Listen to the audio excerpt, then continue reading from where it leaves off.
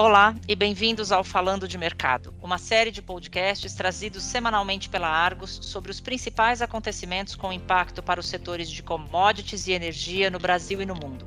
Meu nome é Camila Dias, eu sou chefe de redação da Argos no Brasil e no episódio de hoje eu converso com José Roberto Gomes, repórter de agricultura e fertilizantes da Argos.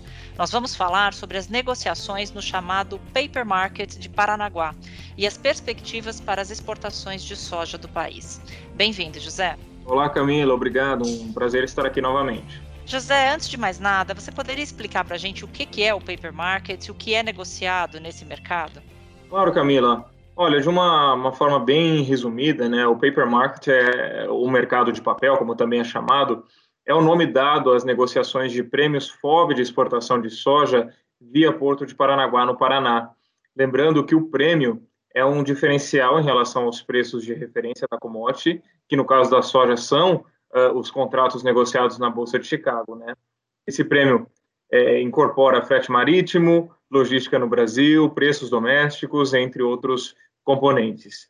Bom, digamos que uma trading origina determinado volume de soja junto a uma cooperativa, uma cerealista, por exemplo, e passa a deter tal quantidade para exportação. Só que essa empresa ainda não tem um comprador final no mercado externo.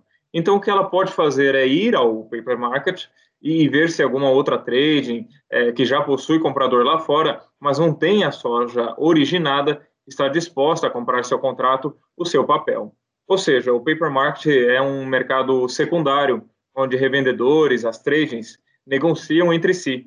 Vale lembrar, né, Camila, que os volumes negociados são geralmente múltiplos de 5 mil toneladas.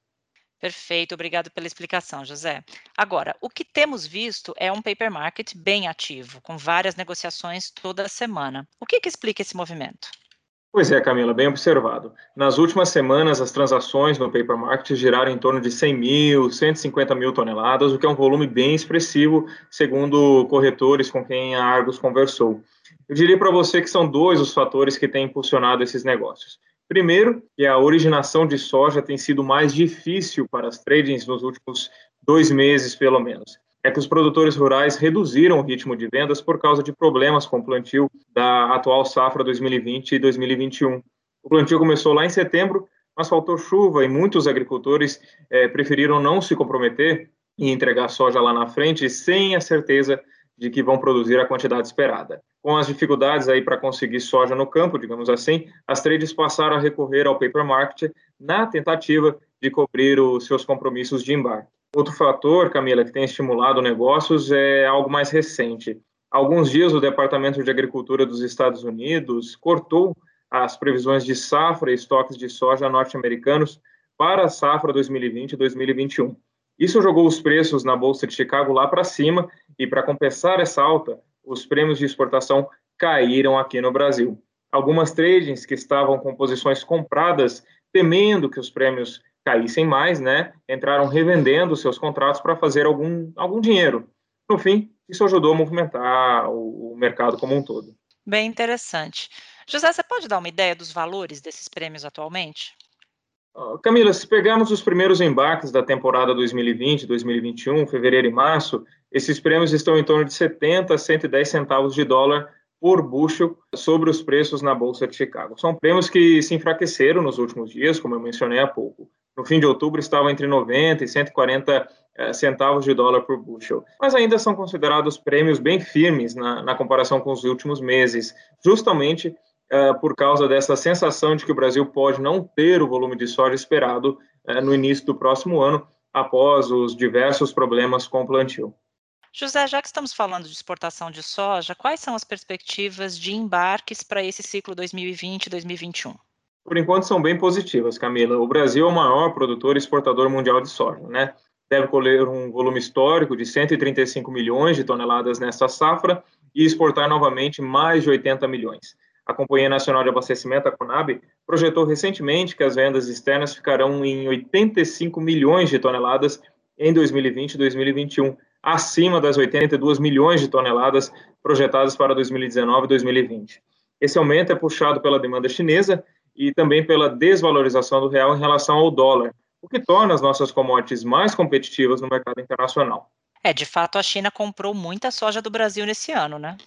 Olha, Camila, muito mesmo. A China já é, tradicionalmente o principal comprador de soja brasileira. E neste ano, com o enfraquecimento do real ante o dólar, a nossa soja ficou ainda mais atrativa.